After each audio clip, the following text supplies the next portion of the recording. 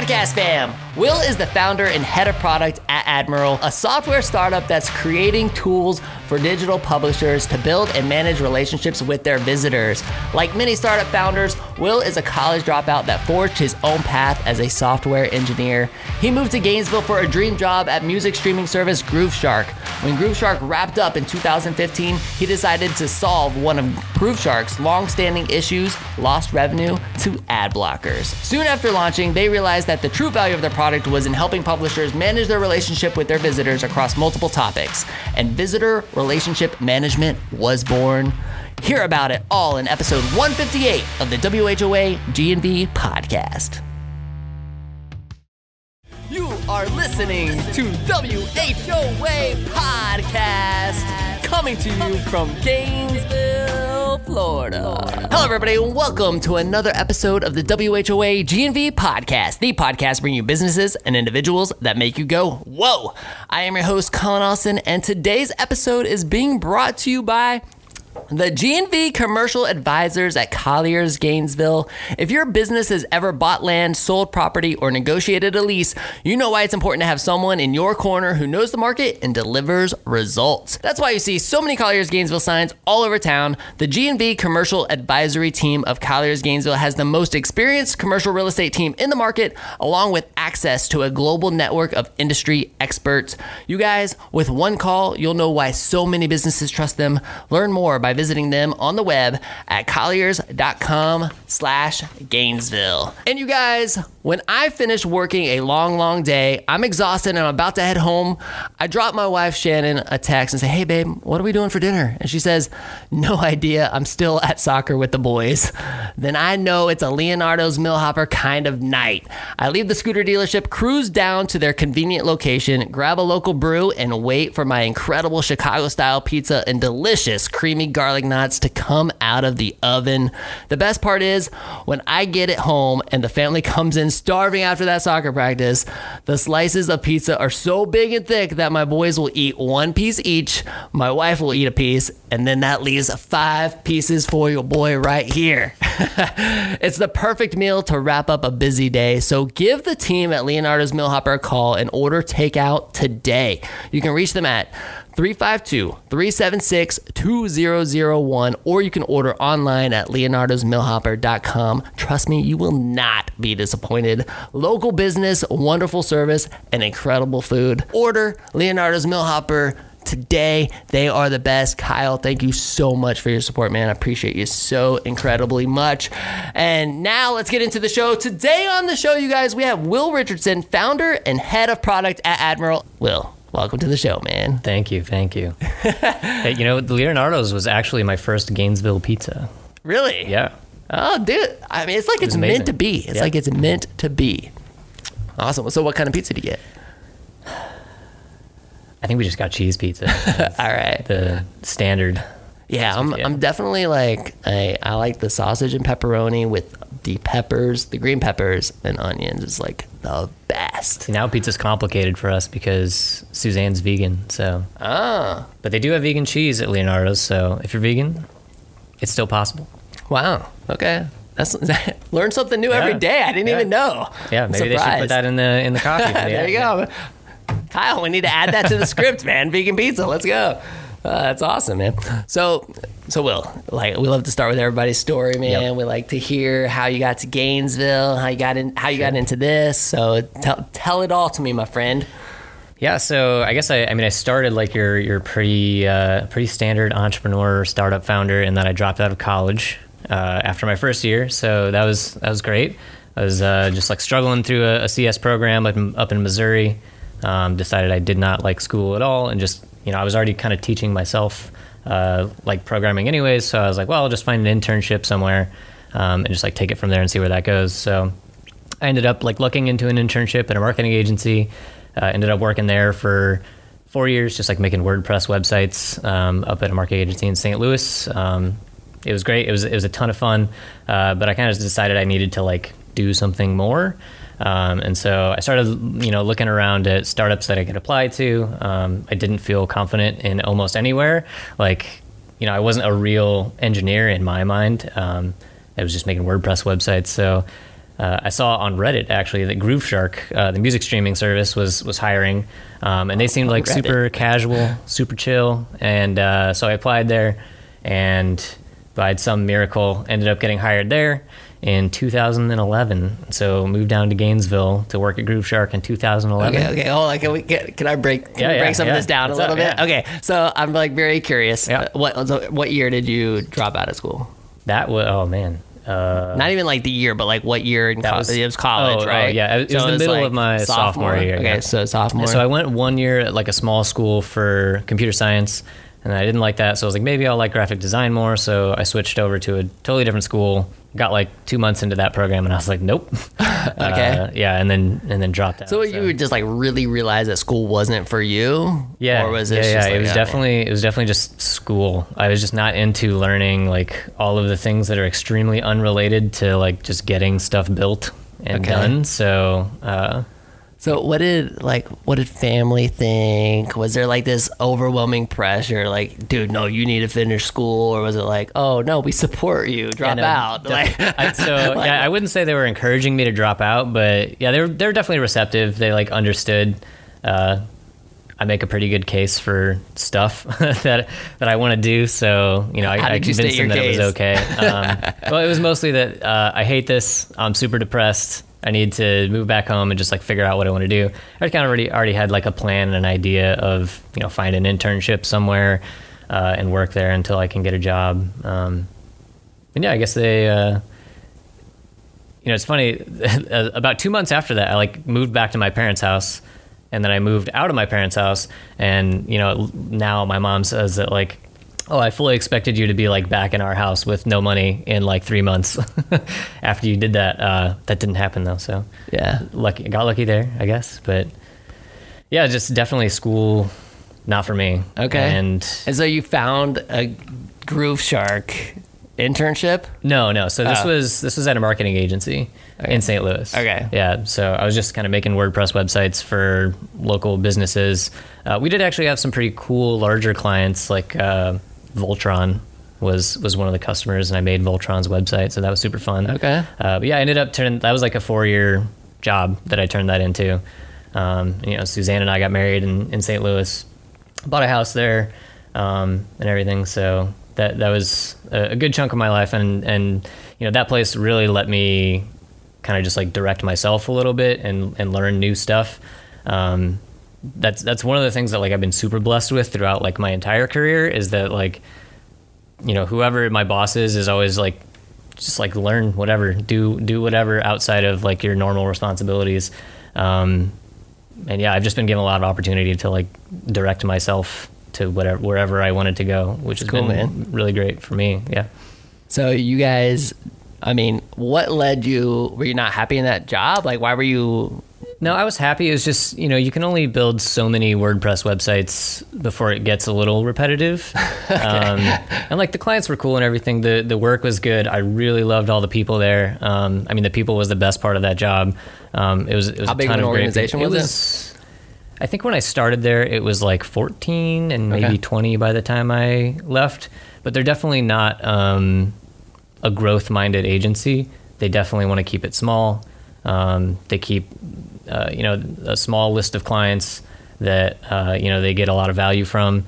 And I think they've grown the business quite a bit, like revenue-wise, because the quality of the work has increased a lot over time, and just keeping their list small has really benefited them to grow and have a lot of focus. So were you looking for an out, or was it just kind of something that you stumbled upon? 'Cause It you was said you found it on definitely I Reddit. stumbled upon that. Yeah, Okay. I knew that I was eventually gonna like go work at either a startup or a large tech company or something, like building a web application, because I really wanted to learn and grow doing that. But yeah, I just kind of stumbled across that. I don't even remember where on Reddit I saw it, but yeah, that was a long time ago. So Who knows? Who knows? With And this Reddit, was- like who knows? and this was like back when Grooveshark was kind of just at the tail end of blowing up. Okay. So you know, they were trying to hire quite a few people. I don't think it's any secret that Grooveshark didn't make a ton of money. So, you know, the pay was low. It was hard for them to hire people directly out of UF, because most of those people are looking for like Microsoft, Google, Facebook, larger companies like that. So were you looking at it as like, and this opportunity of something that could blow up? Definitely. Okay. I mean, so by the time I got hired there, they were already, past 30 million uniques a month, monthly users. So it was already a huge site. They just didn't have the resources to pay people a lot. So, we were probably making a fifth of what our market value was as engineers. But, I really love music as well. I knew that we could build like a better music streaming service than existed at the time. And so I was just super motivated to work on that specific product because I used it and I loved it, and I love music. So it was a pretty easy choice for me. So Groove Shark brought you to Gainesville. Yeah, definitely. Okay. Yeah. What did your wife think about it? You guys were married at this time? Yeah. So we had just gotten married. We're going to do what? We had just gotten married, just bought a house. So like, yeah, let's go to Gainesville, babe. Yep. She was, and I felt pretty bad because she had just gotten a career, like just at the very beginning of like a marketing career out of an internship she got through a program in college, and then I was like, oh, let's move. So she was pretty wary about it, but I'm just lucky that she trusts me, much like my parents did. I made a good case for us going there, and we made the move, and it was pretty rough for her, definitely, when she moved here. Gainesville has a trailing spouse problem, right? Trying to get people not only just into the community, but hired, valuable people hired, and getting them to like the tech and innovation community in Gainesville has been a challenge for sure. That's a big problem that UF has, definitely, is like trailing spouses from doctors, professors and stuff that have trailing spouses. How can we fix that? That's definitely one of Start GMV's goals with the community portal, and doing just like outreach events and stuff. I'm not sure we've identified like a great strategy for solving it yet, but I think probably one of the future strategies is definitely to like just pay for advertising on Facebook, Instagram, social stuff to get people to the site just so they can see like, oh, these are the jobs at all these companies that I could do. That's super interesting. Out of 158 episodes, I don't even know if that's come up as one of those problems. Mm-hmm. You know what I mean? Yeah. And it definitely, she kind of ended up just like sitting around for 3 months trying to figure out what she was going to do while she was here. She was also in a different place as well because she is very into theater. That's still like her goal as a career is writing or working at a theater. So, eventually we'll be off to Chicago or New York City or something. But right now, working on Admiral here. And she has a career. She works at Feather, another local tech startup. So she's cool. Their office manager. Awesome. Actually, she just got a new title, and I forget what it is. But awesome. Yeah. Well, good for her. Cool. So, so Groove Shark brought you here. Yep. And you worked there. Do you remember what year that was that you guys came to Gainesville? 2011. Yeah. Late 2011. It helps me. I try to like bring in like the timeline of, where Gainesville was from an entrepreneurial standpoint and stuff during that time. Because, Groove Shark was really one of those companies. There's been businesses, there's been businesses in Gainesville forever, right?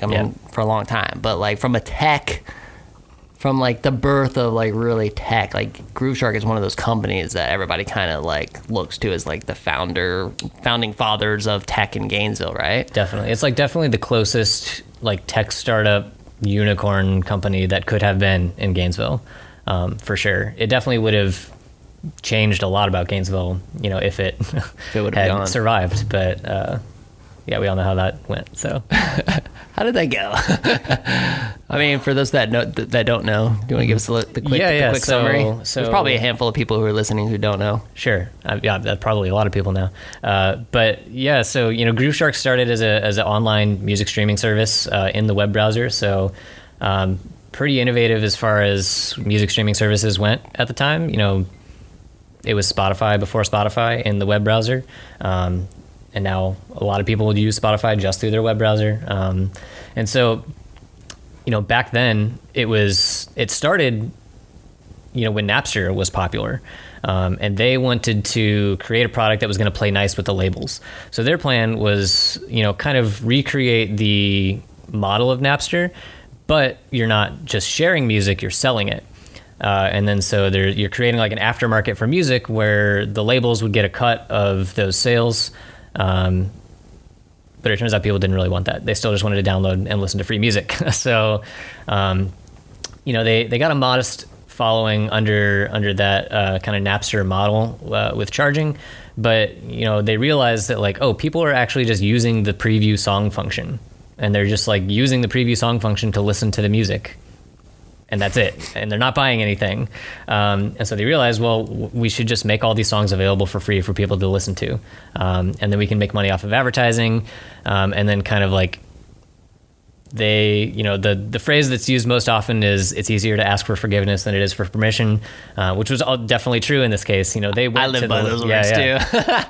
They went to the labels early on and were like, hey, we have this product, a small number of people are using it, but like, is this valuable? Can we license your music? And they were like, you guys don't have enough users. Like, come back to us when you have a lot of users and we'll talk then. So they kind of took that as like permission, like, okay, well, what we're doing is fine with them right now, so long as we can get a lot of users, and then we'll come back and figure out the licensing and money stuff later. But it turns out that never happened. They continually tried to talk to the labels, never really hearing anything back until lawsuit. So, right. We spent years in a $17 billion lawsuit, which is larger than the entire music industry. It just ended up being too much for the company to survive. Eventually some of the labels wanted to make a deal. Some of them didn't. If all of them weren't in on it, it wasn't going to work out. So, the lawsuit was settled and the company pretty much just disbanded and disappeared. So you came in as a front end developer for that? Yes. Yeah, I was a front end engineer there. How many people were on the team when you stepped in? On the front end team, we had probably 6 people. Okay. And then total engineer wise, there was probably like 30, 35 or something like that. At its peak, Grooveshark, I think, had like 135 people employed across. We had an office in New York as well. Mm-hmm. Like our sales office was in New York.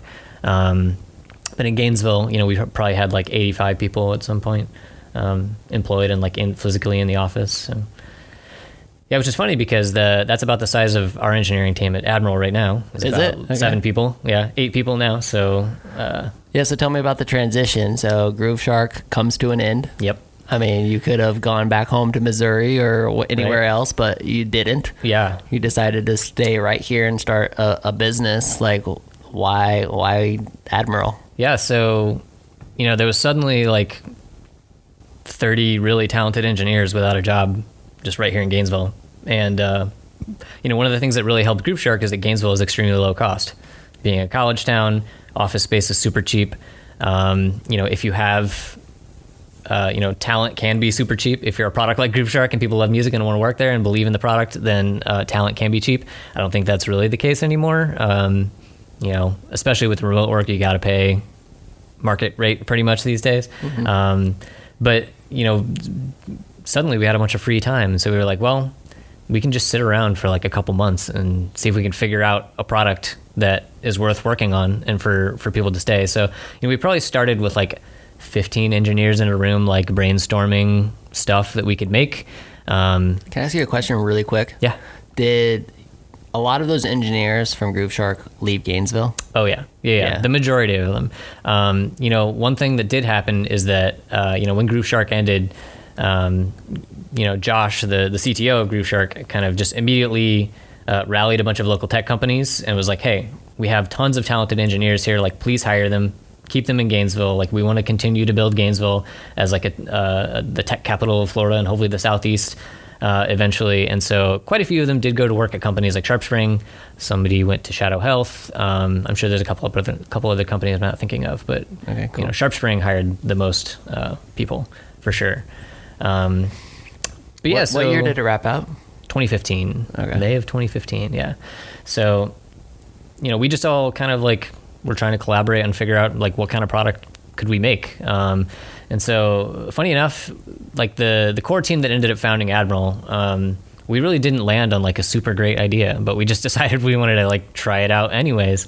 So, after a small period of time, Dan Rua, who was the COO and an investor in Grooveshark, kind of got wind that like there was a small core team of us that were hanging around in Gainesville trying to figure out a company. He was like, hey, like, can I work with you guys as your CEO to like drive your company? And so we were like, yeah, we definitely need some help in figuring out what our business is going to be. So he came on board, and that's when we like really got going on what our like MVP product was. And that worked out pretty well. So it's kind of why we're still around. I'll definitely attribute a lot of that success to Dan's leadership in the company. But yeah, having a startup that's like 4 engineers and product people at the beginning is super interesting. It definitely is not like the norm. And so I think we've had kind of like a weird start as a company. And we even still have like a weird thing going on where like our product team is almost 50% founders, which is super unusual as well. So, but it's been a super great time. We all could have moved to California or New York or wherever and gotten jobs at like Dropbox or Google or Facebook or wherever and been making a ton of money. Did you guys all think about it or no? Oh yeah, definitely. Yeah, like I applied. So why stay? I just really wanted to do something that was my own. And that's been like really fulfilling for me, for sure, to just be doing something that is like I have a huge say in what's going on here. Mm-hmm. I have a huge stake in the company. So it's like really beneficial to me to stick around and like see it succeed. Yeah, I've just always been super like, I don't want a boss, I guess. I would just rather do my own thing, as like dropping out of school is evidence, and I feel so a lot of other things. Yeah, I don't know. Great. There's something so good about it. You work your butt off harder than anybody else, but it feels so good to know that you don't have to like answer to anybody. Yep. And then like, I won't have to, when Admiral is finally like as successful as we want it to be, and we hopefully all have a lot of money, I can like not question whether or not it was me that helped to make that happen. That I was a significant part of that. So what year was the company founded? 2015. Okay. Yeah. So it's like right after. Right afterwards. Right after. Yeah. A couple months afterwards, we incorporated and got an office in the Sun Center. All right. So explain to everybody what Admiral does then. Yeah. So the way we entered the market was, we took a problem that existed at Grooveshark. We knew that ad block was a thing, browser extensions that block advertising on the internet. We used ad blockers. Like, it just makes your experience on the internet better. If you're not seeing ads everywhere, it makes the web pages faster. It keeps like your browsing stuff private from Google and Facebook and all the third parties that are collecting data about you. So tons of privacy-minded people use ad blockers. Tons of people that hate ads use ad blockers. And we knew that was a thing while we worked at Grooveshark, because we were a 100% ad-driven company. Well, I think we had like 3% revenue from subscriptions.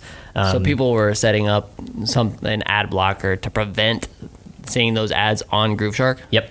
Okay. Yeah, and so we had no idea how big of a problem it was. Like, it's very difficult to understand if somebody is actually using an ad blocker in the browser. And so, we figured like, I guess we can attempt to like try and measure that on, digital publisher sites and see how big of a problem it is, and we tried to figure out ways to solve that problem.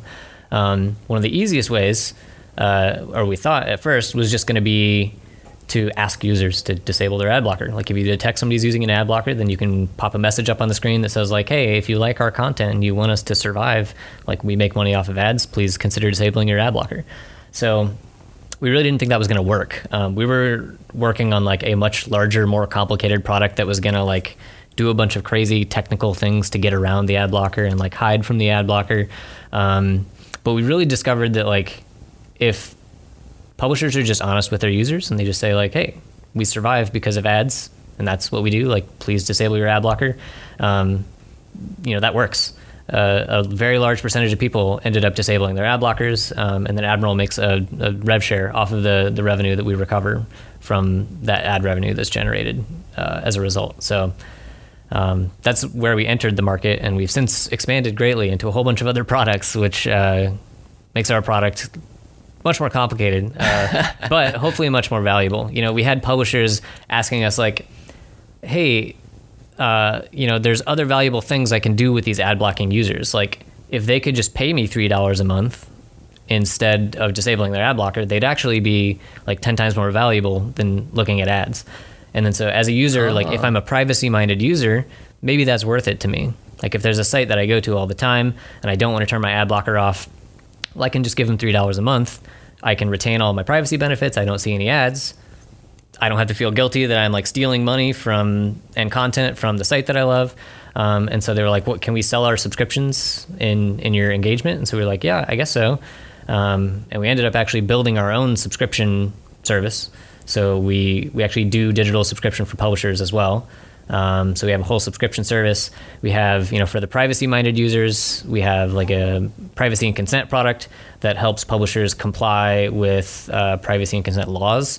I don't know if you've heard of the GDPR in Europe. It's like a really complicated privacy law that was a huge deal for publishers to comply with. So we help publishers comply with that. There's a privacy law in California. There's like privacy laws in California or in Canada being considered. There's like a federal U.S. privacy law being considered. So that's a fairly complicated product that we run as well. And then we have another product that is kind of just like ad replacement, which some ad blockers are like, well, you can do advertising as long as it's like just a flat image that doesn't move and doesn't have a bunch of tracking in it. And so we have a product that can do that kind of advertising as well. That's like really pared back from what advertising is regularly. But yeah, our product has really diversified and it's become huge. Is that simply and complicated? Is that simply because the publishers are making requests from you guys, or like, or they're just like, hey, this is a problem that we keep seeing, maybe you guys are the company to solve it? I mean, how are you getting wind of the issues? I mean, I understand the whole thing with the subscription part of it, right? It's like, okay, we're hiring you to basically ask people like, hey, we would really like to show you this ad so we can afford to deliver this, article or whatever it is, right? Mm-hmm. I mean, is that the right case? But instead, you can choose to pay us X dollars a month and eliminate the ads. You're basically hosting all of that. Yeah. Okay. Yeah, and we have making sure I'm following along. We kind of have like our own. You guys are following along. I want to make sure I've got it crystal clear here. We kind of have like our own long-term vision for like the internet as a whole in general as well. What is that? So we kind of had like phase 1, which was the ad blocking stuff. Phase 2 is what we call VRM, which is visitor relationship management, which is like all of these products that publishers have. They kind of had all these products before, like email collection and social engagement and subscriptions, and they were using a bunch of different vendors for all these things. We're like, it'd be a lot easier if you were just using one vendor for all of this stuff. You could configure all of your engagements under one product, not have to worry about how like these 5 different products clash with each other and are like displaying 5 different email collection and social things and stuff to your users all at once. And you can just configure all that under one product and just worry about it on Admiral instead of the 5 platforms that you had before. So that's kind of like phase 2, and we're still building that product because that's a very large product. So we're still working on finishing that. But phase 3 is what we're calling the Internet Plus, which is kind of we're going to have all of these subscription customers, and eventually, just like cable and the TV networks have seen, is that it's valuable to bundle a bunch of this content together into one subscription. So hopefully we can get to a point where, we're facilitating large subscription bundles. So you would have like the sports bundle, and you would get a ad-free subscription to like ESPN and NBC Sports and CBS Sports and the NFL and MLB. And there would be all these silos of, subscriptions, just kind of like you have with cable TV. It's like particular websites. Yeah. And so that's definitely pretty far in the future because a lot of digital publishers are pretty far away from thinking that way. And I think a lot of consumers are pretty far from thinking in that way as well. But is it because they're still putting like the ads and stuff like in the actual websites? Like, because that's kind of old school, right? When we look at the internet, we're like, oh man, like having ads on the pages, is that pretty? It's definitely old school, but it's still like the primary way that publishers make money. Okay. So, so it's the primary way that they make money, but is it still the most effective way? No. Okay. It's definitely the hardest way. Okay. What's the most effective way? Digital subscriptions, for sure. They're far more valuable than advertising. You get a one-on-one relationship with those users. You get to collect data about those users. You can use that data for various purposes as long as you get permission from your users to use it. But yeah, digital subscriptions are by far like the most valuable relationship you could have with your user as a publisher, for sure. Okay. So how many services do you guys offer? I would say we probably have 5 core products. Okay. Yeah. What's the most profitable or most revenue generating, I guess? The one that's still generating the most revenue for us right now is the ad block. That was the original? That's still the most valuable for us because we just have the most market penetration there. It's the easiest story to tell as well. You basically get to go to publishers and say, do you want free money? Because you can say, just show your ad blocking users who you're already not making any money off of this message, and you're going to make money from them because a certain percentage of them will disable their ad blocker. So it's kind of just free money for them. So that one's a super easy sell. I mean, that's a good play because you're basically saying we're not going to charge you anything unless they do it. Right. Yeah. Unless they disable it. Right. Correct. Yeah. It costs the publisher $0 if they don't make any money from us. So I mean, that really makes a statement of like we have a strong product. Yep. Yeah. And it's the same it's the same for our subscription product as well. We don't have any platform fees right now. So. Is there any other customer you could see having, like, using what you guys do? I mean, besides like publishers and these. Yeah, I mean, I think so. Like in the future, our subscription product is probably going to be able to run any kind of subscription and like probably actually sell any kind of product. I don't know if you would use us for, regular e-commerce, but any kind of subscription service you will be able to run through our product. We'll have a lot of customizable engagement stuff, so you can build out engagements. You'll be able to send emails to your customers that are customized. So we really are bringing together like a bunch of different platforms that exist for a bunch of different purposes under one roof. And so hopefully we end up taking a lot of business from a bunch of different vertical silos that publishers want to just have under one roof. Okay. Is there any negative perception of what you guys do? Because it's like you guys are like trying to reverse ad blocking. Yeah. It's like I want this ad blocker so I don't block ads, and you're trying to reverse this ad blocking thing. we do get some negative attention, and it's mostly from the people that are like really privacy minded. Okay. Those are like the most vehement ad blockers are the people that are privacy minded because they don't want the big tech companies tracking them across the internet. That's like the biggest negative attention that we get. But we definitely help our publishers a lot. So that's the thing is like we talk to our customers all the time. We do most of the configuration of our product on behalf of our customers because it is a very complicated space, very hard to configure. And we have a lot of information about ad blocking users that they just don't know. And they really don't have the time to be doing research on. So, we guide our publishers a lot, and, we help them message their engagements in a way that, we don't guilt users or, vilify them for using an ad blocker. We just make it about like, hey, if you love our content, please disable your ad blocker. That's definitely by far proved to be the most effective way.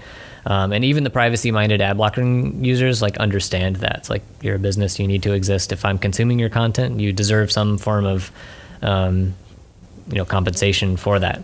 And, the inclusion of subscriptions, really kind of pacifies those users oftentimes as well, because you're giving them an option. Like you can give me money if you really care about your privacy to access my content. So, but yes, like when we first started, we received way more negative attention than we do now. But that's also partially because the industry itself is moving in a privacy-minded direction, which is another reason for publishers to come to us because, in the next 3 or 4 years, all digital publishers are going to have to probably find a totally different way to make money on the internet. Like advertising is definitely still going to exist. You're just going to be able to make less money off of it because, there's certain technologies that are going away to identify users across websites. And that's just going to drive the price of advertising down for sure. So digital subscriptions are going to become even more valuable than they are now. Just because the technology and the industry is changing. for sure, to be more privacy minded. How big is your team? My team, so our engineering team is 8 people right now. We have about 20 people with the company total. We have a pretty small sales team. We have a fairly large customer service team. We call them our customer love team. How big is the entire team? The entire team is about 20 people. Yeah. Okay. You guys are in the Innovation Hub still or no? Yeah, well, sort of. Okay. Yeah, you know, we had 2 offices in the Innovation Hub. We kind of had like our engineering office and our sales office.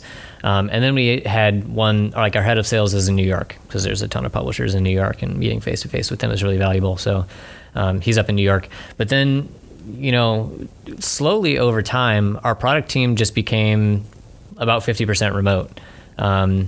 You know, people just wanted to move somewhere else, or they had a spouse that was taking them somewhere else. We have, you know, one of our engineers, his spouse is veterinarian, and so vet school was taking her up north, and, you know, he's super valuable, so we weren't going to say, like, well, you can't do that. So he works remote, and slowly over time we just became about 50% remote. And then COVID hit, obviously, which really wasn't a huge transition for our product team because, you know, we had already had a lot of experience working remote. But the company went full remote, and, you know, now we don't have any official plans to get back in the office 100%. You know, we do have some people going in right now that prefer to go into the office and work with others, but, you know, we've been remote for, I guess, a year and a half plus now, and it's going well. This is gonna be a super interesting thing that comes out of COVID. Absolutely, right? It's gonna yeah. be like whether or not that. I'm very curious as to whether or not that's sustainable. Do you think it is? I do. I think it is. It definitely just changes a ton of. I think there's still a ton of new information to be discovered about it, right? About how you actually maintain a team. Don't you think like people remote. kind of create, like, I know I do, like, crave human connection, like in person? Some do, some don't. I think we genuinely have some people that thrive, you know, just being by themselves in a room working all day. And that's, you know, I kind of go back and forth between the two. Sometimes I want to be by myself. Sometimes I want to be with other people. But, you know, we have plans to, you know, like we just got off of a team trip to Philadelphia. And that was super valuable for us because it was actually the first time that this like set of our team saw each other face to face. Because we have like two or three people that we hired during COVID, so Okay. we had never met them in person. It was just all Zoom, yeah. like virtual. Yep. And so You guys like, let's all go to Philly? yep. One of our engineers lives in Philly, so Okay. like, oh, you can be our So tour guide while we're there. Okay. So you did like a little And- team get together in we Philadelphia. did. Yeah, we did 2 working days where we did just like kind of conference style session stuff, just talking about like the future of the team, the future of the company, the future of the product, and then we did, you know, just one day where it was like hang out, do fun stuff. We did a walking tour, we did an escape room, we went to interesting restaurants, and that was great. So that might be the only way it can actually sustain, I think. Like, I mean, if people are always behind a screen doing Zoom meetings all of the time and then working at home independently, like, how do you build company culture? Yeah, so we do. We're basically on Zoom 100% of the time. It's not Zoom; it's a different product, but like we're always kind of like there in an office together virtually all the time. So all we have to do is unmute, and we're talking to everybody in the product team. And, you know, kind of everybody on the team is in there all the time. If they're available and working, they're there. So we still have like water cooler talk because everybody's there. You can talk to them. You know, it's really easy to pull somebody into a meeting. There's like rooms that you can just like move to, and you can ask somebody else to come into the room. And we have stand-up meetings every other day. So, you know, we make sure everybody turns on their cameras for their stand-up meetings. So, you know, we see everybody's faces. We get some time to interact with each other. We also have, you know, every Friday we do like a little show and tell of like, here's what I built this week. You know, we spend 5 minutes talking about whatever you worked on that week. We also do, you know, like 30 or 45 minutes of just like games. We just find like games on the internet to play with each other. You know, we play like Code Names and some other games, but we just have like some hangout time on Friday just to chill with each other. So I think we've done a pretty good job of like kind of recreating what a physical office environment is like. It's obviously not the same, you know, like being able to, there's definitely going to be things that are missing, right? So like you can't just be like, hey, you want to go out for a drink after work? Right. That's not a thing. And so there's some tough challenges there for sure, but it's definitely possible. And it's definitely new and different for sure. We really enjoyed our time in Philly together. We're going to try, I think we're going to like do a team one maybe twice a year, and then do a company-wide one twice a year. So there'll be like 3 or 4 times a year at least that we're all getting together in person, to talk to each other and hang out and see each other face to face. So that'll still exist for sure. What's the biggest challenge with it? So the biggest challenge with the most recent one was, none of us had ever planned a trip before. So just the logistics of getting everybody into the same hotel, finding meeting space. Okay. Honestly, finding the meeting space was the worst part. And that's mostly because of COVID. A bunch of hotels have different policies on their meeting rooms, and WeWork and co-working spaces like that generally don't optimize for larger groups of people, and they're expensive. It was going to be like $750 a day or something to get a meeting room for 8 people.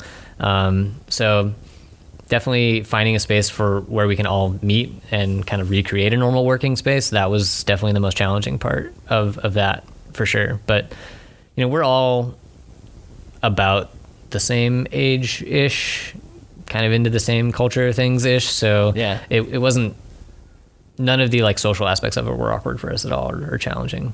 Okay. But I'm sure like we're trying to prepare for a time when, we need to be able to be a welcoming space for like older employees, or, we're just getting our first experience of employees with children. Since me and a co-founder have, kids very close to each other in age. So we're coming back to kids in a minute. Yeah. That was definitely one of the most challenging things for me personally, going to Philadelphia, is that like, I was like, okay, Suzanne, bye. Yeah. Have fun with Josephine for 4 days while I'm gone. So yeah, that'll be a challenge, just like figuring out. Pretty new, right? You just had Josephine, right? Yeah. She's gonna be 8 months old this month. So 8 months. Actually, to be honest with you, 8 months has gone by really quick, because I can remember when you were telling me that you were about to have a baby. Yep. Golly, man.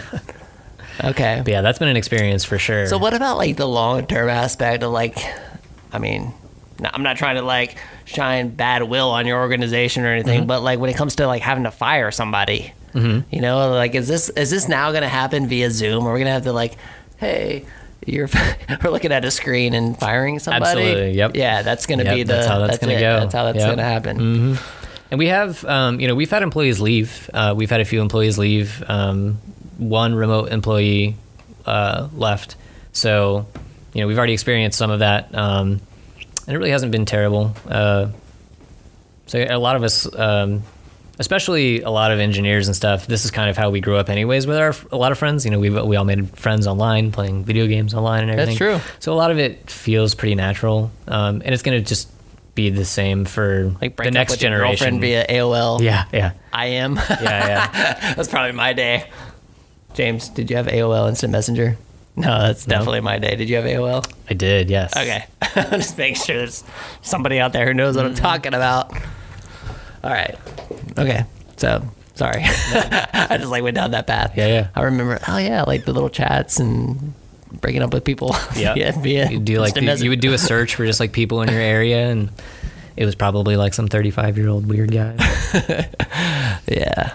Crazy times. Yeah. So, all right. So we know that that's a reality. Firing people via Zoom or via online is the future. Yep. And hiring is a challenge too. I mean, but that's always a challenge. Yeah.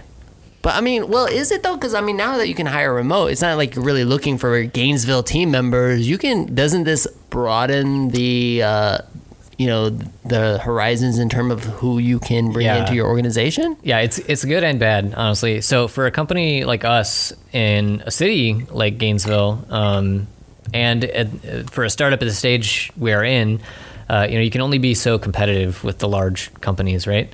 We can't pay $200,000 for an engineer like Google can, and so it really is challenging to find the right employees that are a good fit. That don't want to work at a company like Google or Netflix or Facebook or something, that are looking to start off at a small team, where they can have like have a significant effect on the product. So that's kind of like who we look for, is people that really want to like work with a small team and be able to contribute a lot to an early stage of a company. But finding those people is really hard. It's very, very difficult. So, we're still learning heavily on that ourselves. There's a lot of recruiting agencies that are very expensive that we haven't had a ton of success with.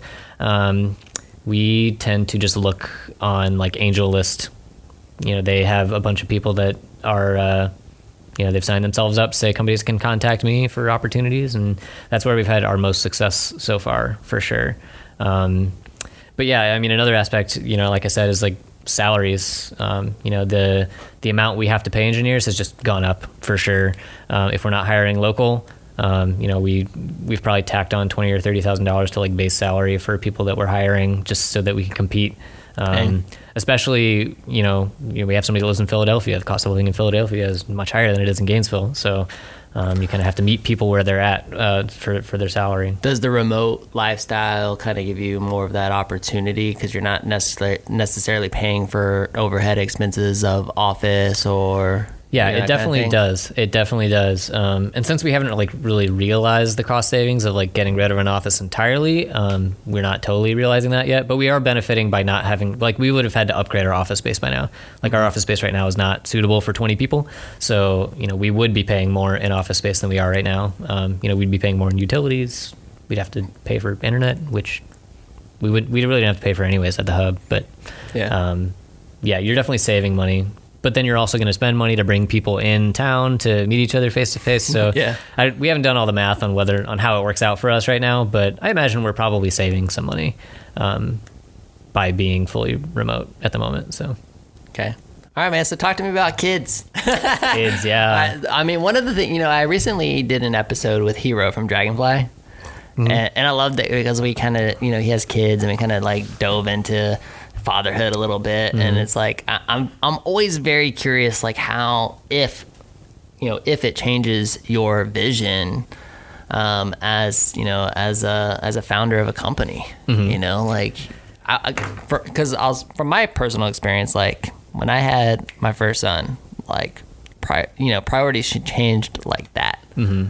Everything that I knew about life and about business, and I was like, all the stuff in business. And I was like, man, none of this even matters anymore. I was like, man, I'm like responsible for this little human being. Yep. It just completely changes. So I'm like very curious as to your perspective, being a new father, and like how that's shifted your vision for your company, if it has.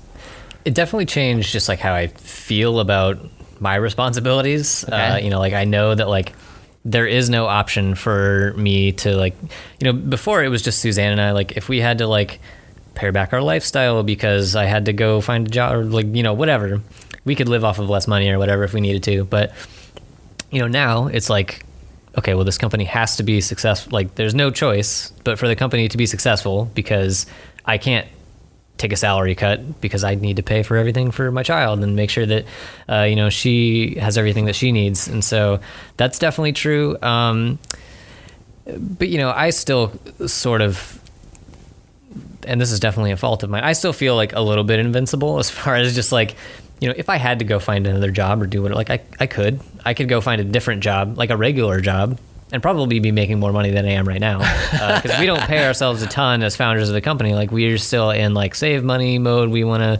stretch this stuff as far as we can so that we can get to the next milestone of raise another round, keep our costs down to make ourselves look good to investors. So we're not like rolling in the dough as founders right now.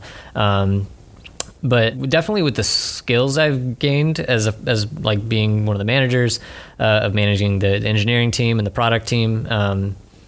I could go find another job if I really needed to. And so I'm not super like scared of losing my job and not being able to provide for anything, but it definitely just feels different. And, just how I spend my time has changed a ton. I used to play a lot of video games. You don't anymore? No, absolutely. Yeah, nope. Zero video games right now. But yeah, just a lot of bath time and that's the best. Yeah, it is. It's really great. I mean, the fact that I can do like almost anything and make her laugh, that's like the best thing. I don't have to actually be funny. She just thinks I am funny, which is great. You're approaching like one of my favorite ages too. Like that 1 year to 1.5, like once they get, because then they start to like learn to walk. They start to learn to, they can communicate, but they're not really talking. Right. But you'll be able to understand exactly what it is that they want. Yeah, they have opinions. Yeah, and then they'll like you can understand what they're saying, and they can walk around and they'll hold your finger. I don't know. It's like one of my favorite ages. Yeah. You're approaching, so that's pretty cool. It's gonna be good. Yeah, we just need to get in our new house so she has space to walk. Yeah. Oh man.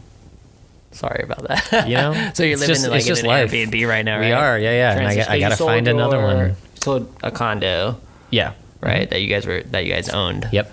And you were building a house. Yep.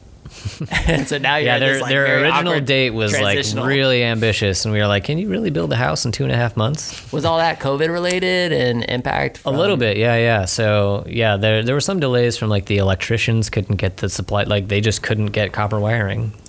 Oh wow! Because they were short. Yeah, dude, supplies are crazy. Yeah, luckily we didn't suffer from the lumber shortage at all.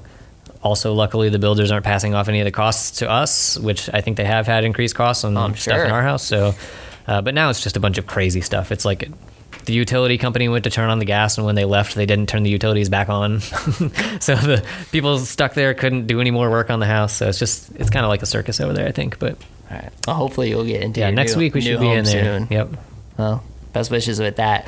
One of my final questions would be, kind of going back to Groove Shark. It was such a staple in the community. Yep.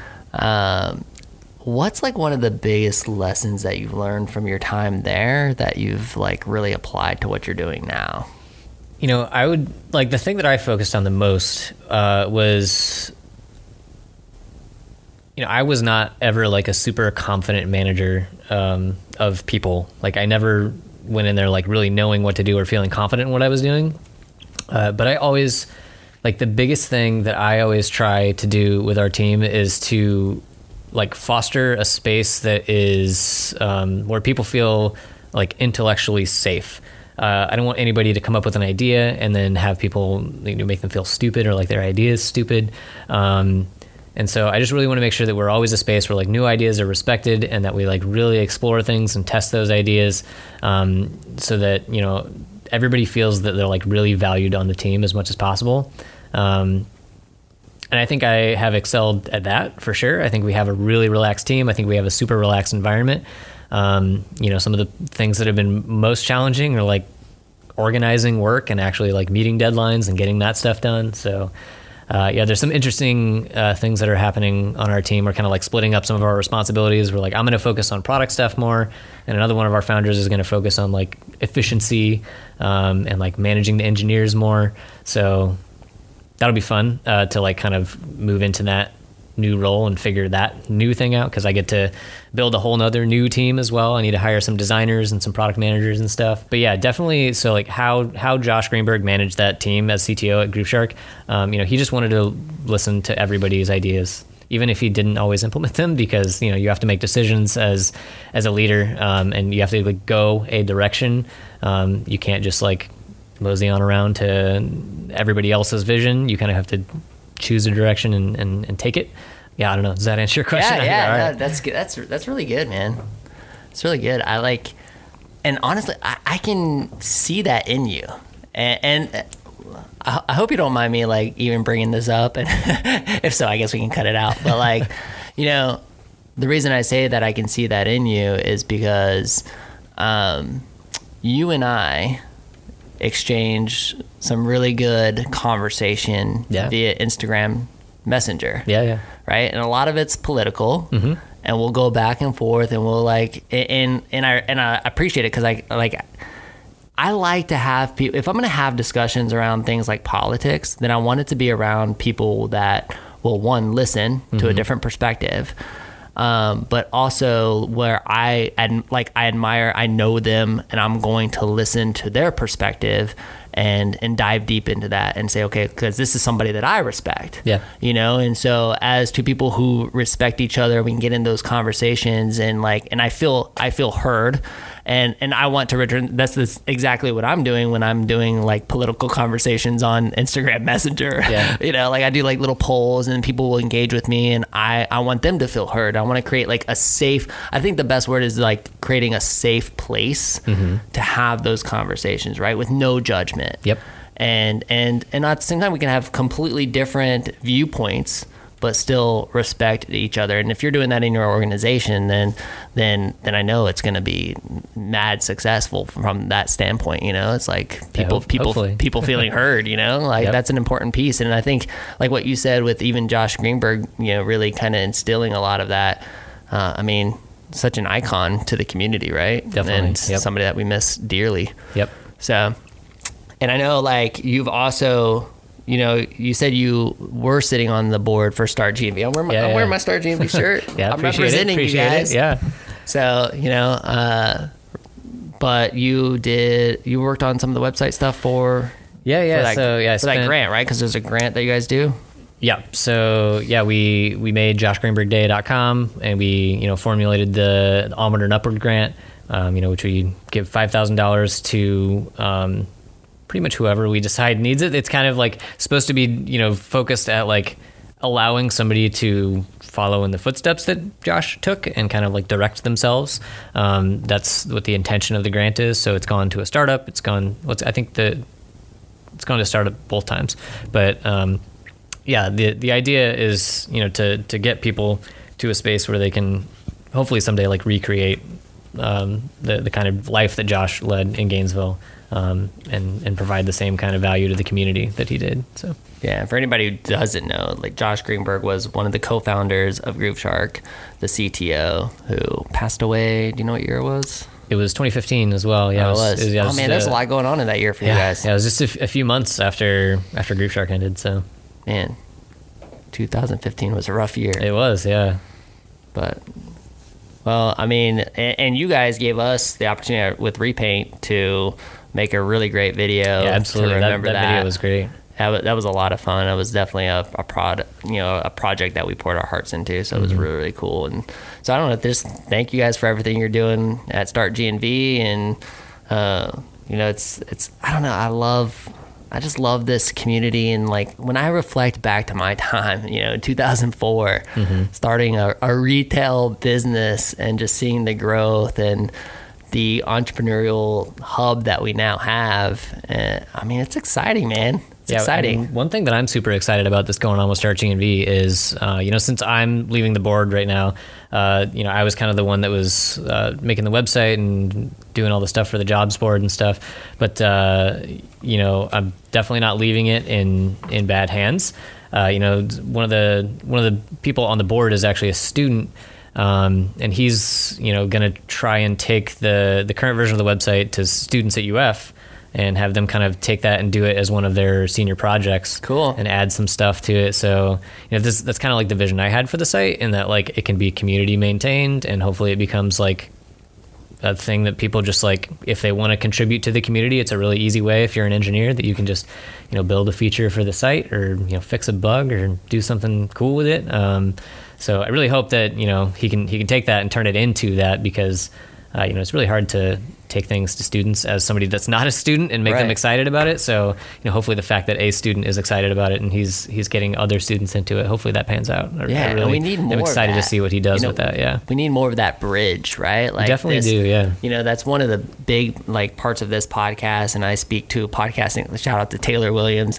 You know, she does a podcasting class. I've gotten to speak in her class over at UF, and just, you know, gotten to speak in entrepreneurial classes, and just continuously impressing this message of like, hey, your top six talent is needed here in Gainesville. Yeah. Like, I understand that's not going to be for everybody, but the more of you guys we can retain and keep here and work for great organizations like yours, or start their own, you know, this is a great time, a great place to do it. So absolutely. Keep pressing that message. And if you get them involved by helping build something, get them integrated into the system sooner while they're in school, I think that's the, you know, a brilliant way of doing it. So Awesome, man. This has been a lot of fun. Yeah. I feel like I rambled a lot. It's good, man. I loved it. Like I could kept going and just like hearing, it's just going to be super exciting to kind of see like what the evolution of Admiral is and to see where it goes. And I'm going to be super interested to see if the remote life kind of sticks or if it. I think it will. I don't think we have a choice anymore. So, yeah. Cool, man. Well, thanks so much for coming on the show. Where can our audience connect with you guys? Where can they like learn more about you? Yeah, so getadmiral.com is Admiral's site. Startgnv.com is StartGNV's website. Yeah.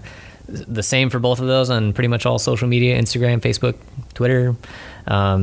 I don't think either of those are on TikTok yet, but maybe we'll have to get on there. I don't know. Admiral TikTok, let's go. What do we wait I don't know what kind of content Admiral would make for TikTok, but we might pioneer something there. I don't know.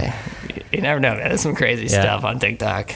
I get like addicted, just like it's brilliant design from the standpoint of absolutely keeping your attention there. Yep.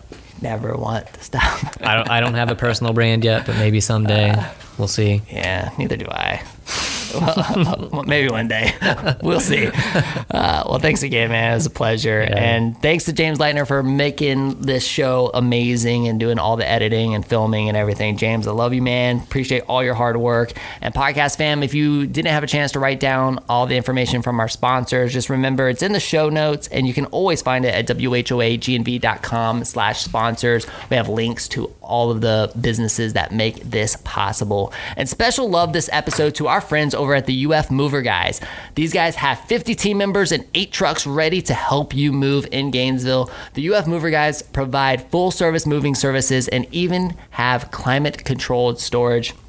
They provide loading and unloading services onto rented trucks, shipping containers, and pods, whether you are moving out of town or moving into town. Last minute moves are not a problem. These guys are available 7 days a week. Definitely hit them up. They've been serving the area for years. They don't charge travel or fuel fees on local moves, and no move is too big or too small. Give our friends Brad and Jordan at UF Mover Guys a call when you're preparing for your next move. Call them at 352-415-0886. Again, that's 352-415-0886, or visit their website at ufmoverguys.com. And when you do, be sure to say, I heard you on the WHOA GNV podcast, the podcast bringing you businesses and individuals that make you go, whoa, whoa. We'll see you later.